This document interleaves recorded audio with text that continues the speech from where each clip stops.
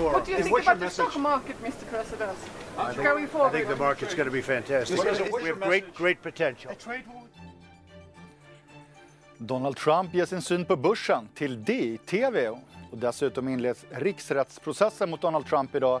DIs korrespondent i USA berättar. Och Davosveckan inleds. Vi analyserar både på plats och i studion. Och så gör vi ett rejält nedslag i Sveriges konjunktur. Flera experter gästar Ekonomistudion idag. Ja, späckad sändning idag, men vi börjar med att gå ut till Lovisa Vitus i Marknadsstudion. Varsågod Lovisa. Tack så mycket Pontus. Ja, Stockholmsbörsen är fortsatt ner men har återhämtat sig en hel del och just nu OMX30 rör sig strax under nollan. I botten så har vi Skanska och AstraZeneca och Skanska har fått en höjd riktkurs men det verkar inte riktigt som att det tycks pränta in på dagens aktiekurs. Båda två faller med över 1,3%. Rapporterande Sandvik har vänt upp efter att som mest har fallit nära 3,5%.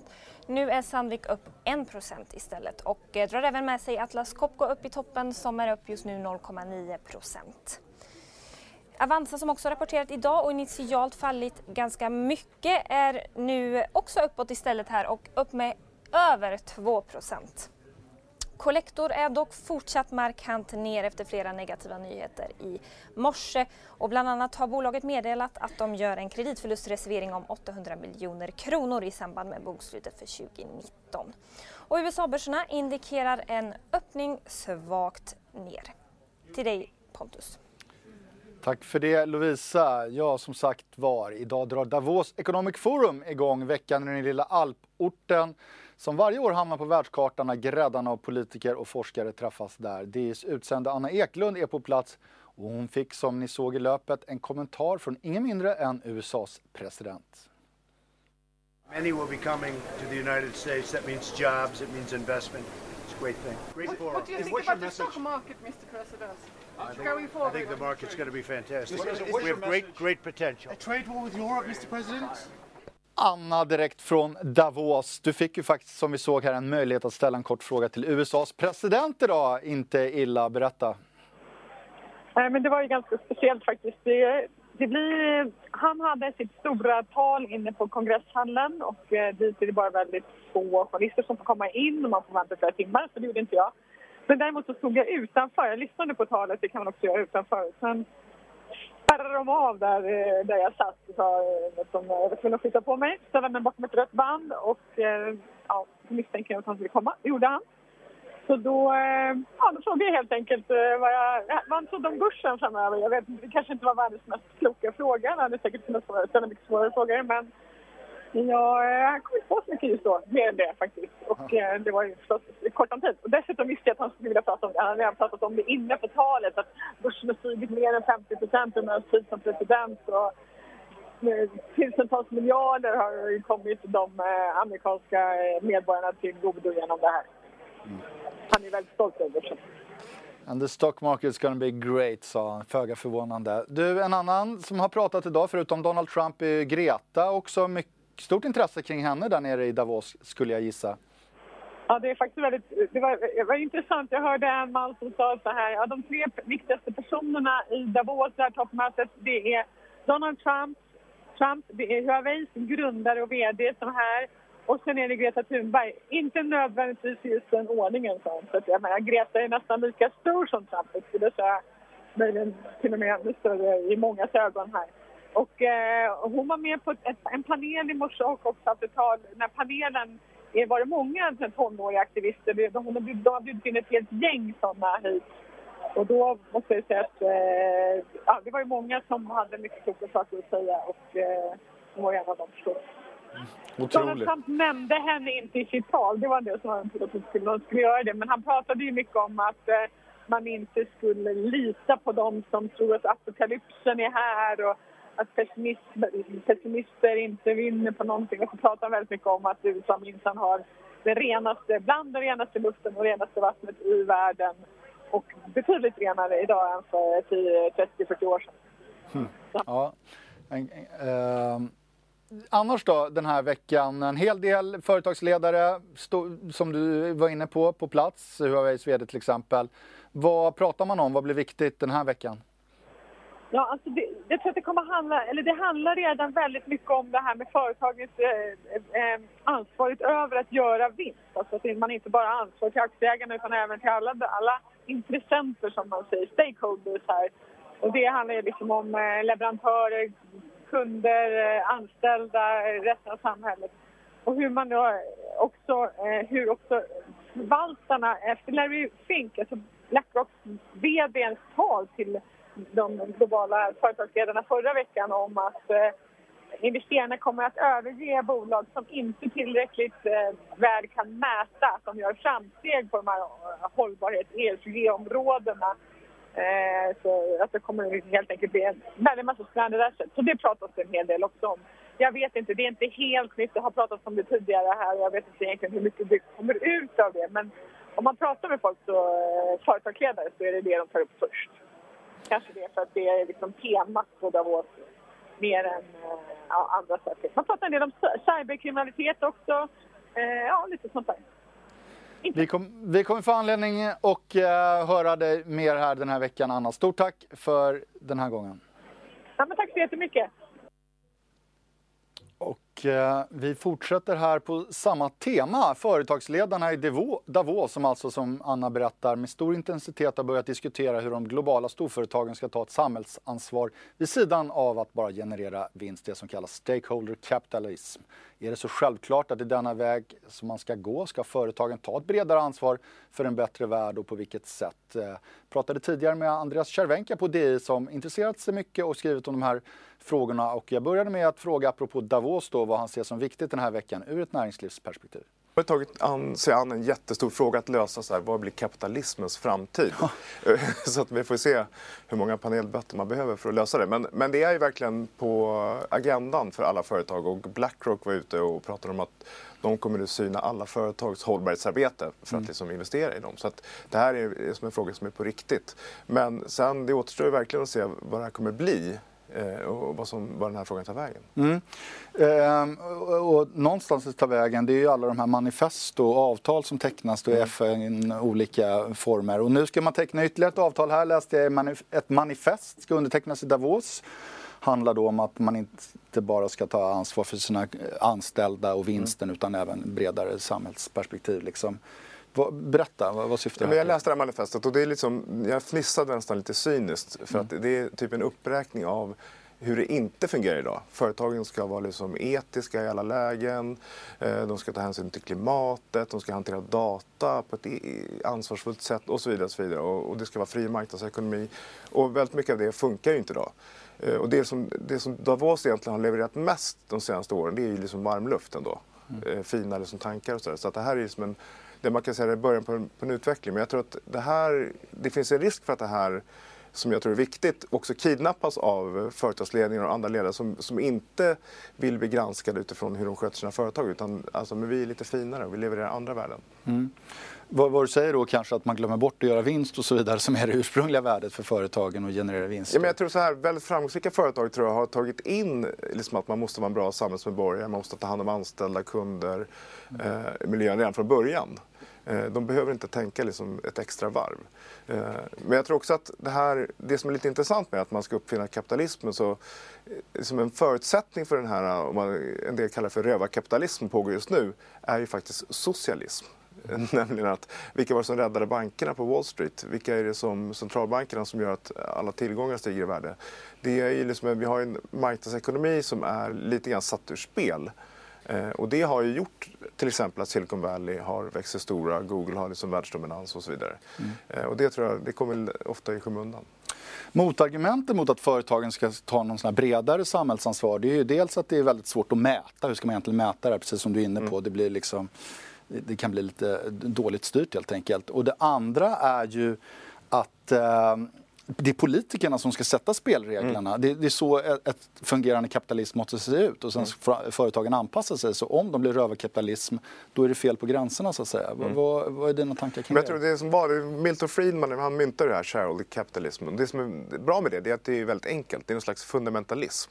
Fundamentalism är bekvämt. Det är svart eller vitt. Vinst till varje pris. Sen hade du andra som råkar vara Klaus Schwab som är då grundare av World Economic Forum. Han stod för det här stakeholder capitalism. Det är mycket flummigare och liksom svårare att ta på.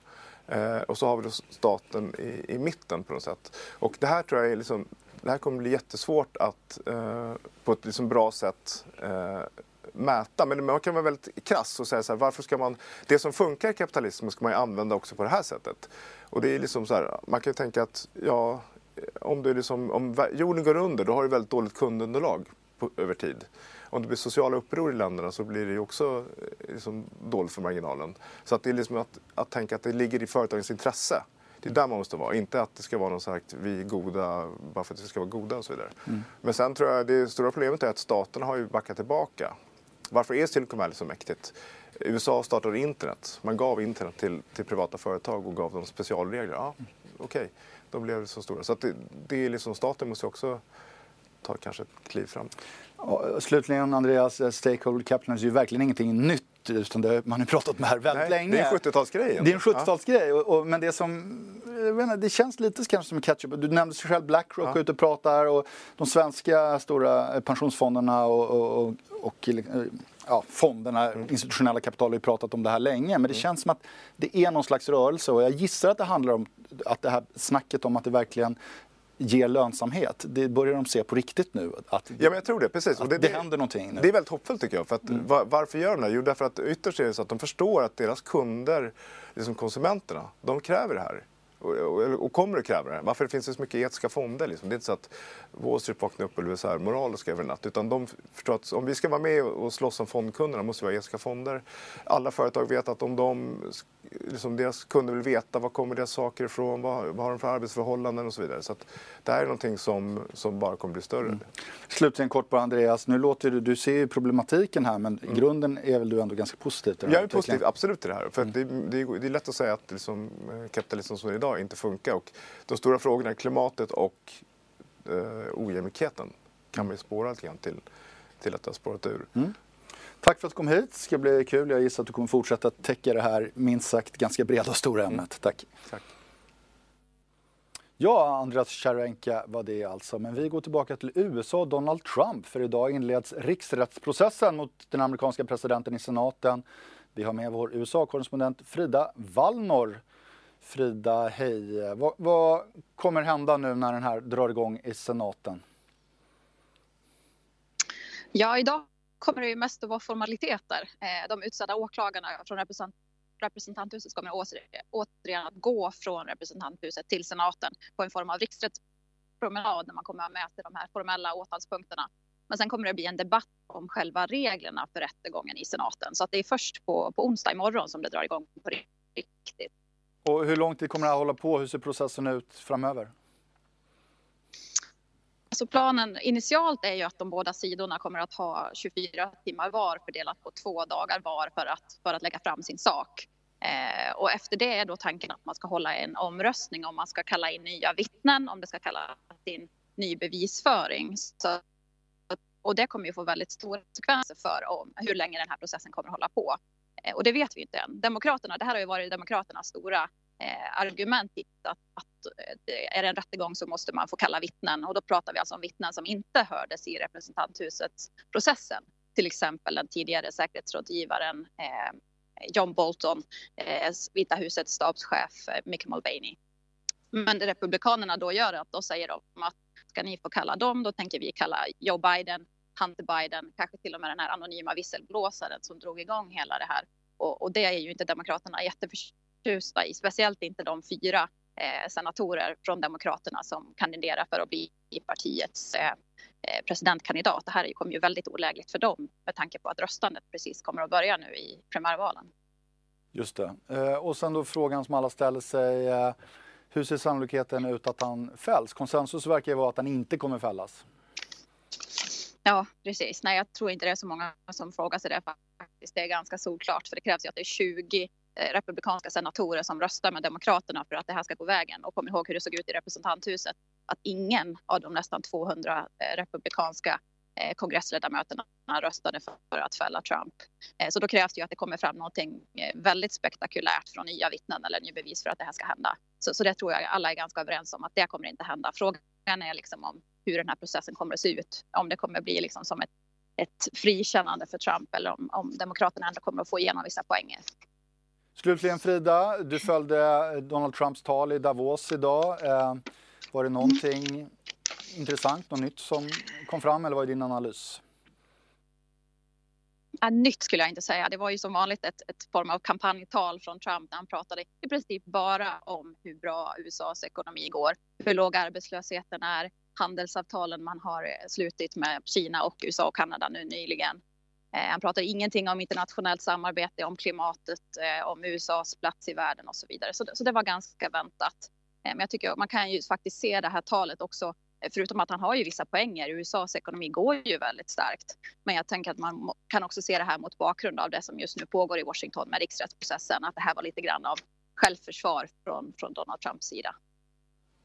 Tack för det, Frida Wallnor, direkt från New York alltså. Så ganska kallt ut i New York. Vi får se om det blir så mycket varmare nu. Vi ska prata om prognoser, nämligen prognoserna för både global ekonomi och svensk ekonomi för 2020 har ju sänkts. Vi är fortfarande en bra bit från en recension, men trenden är tydlig, riktningen pekar faktiskt åt fel håll. Det är dags nu för bankerna att släppa sina konjunkturrapporter. Alltid lika spännande att se vad de ser framöver.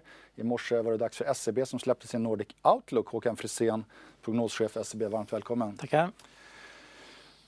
Inköpschefsindex i Sverige klart under 50. Ni sänker prognosen för 2020 till 1,1% tillväxt. I och för sig en ganska liten sänkning. Hur mår egentligen svensk ekonomi? Det går ju trögt i svensk ekonomi. Vi får inte nytta av vår svaga krona och vår låga ränta och vårt utrymme för statsfinanserna. Utan det är bostadsbyggandet som håller emot. Industrin mår inte riktigt bra just nu och hushållen är försiktiga. Då blir det låg tillväxt. En liten öppen ekonomi är alltid beroende av omvärldskonjunkturen, så det är klart att det är den som spelar den stora rollen här, gissar jag. Ja, kanske, men det är också oroliga hushåll och vår egen bostadsbyggnadscykel som påverkar.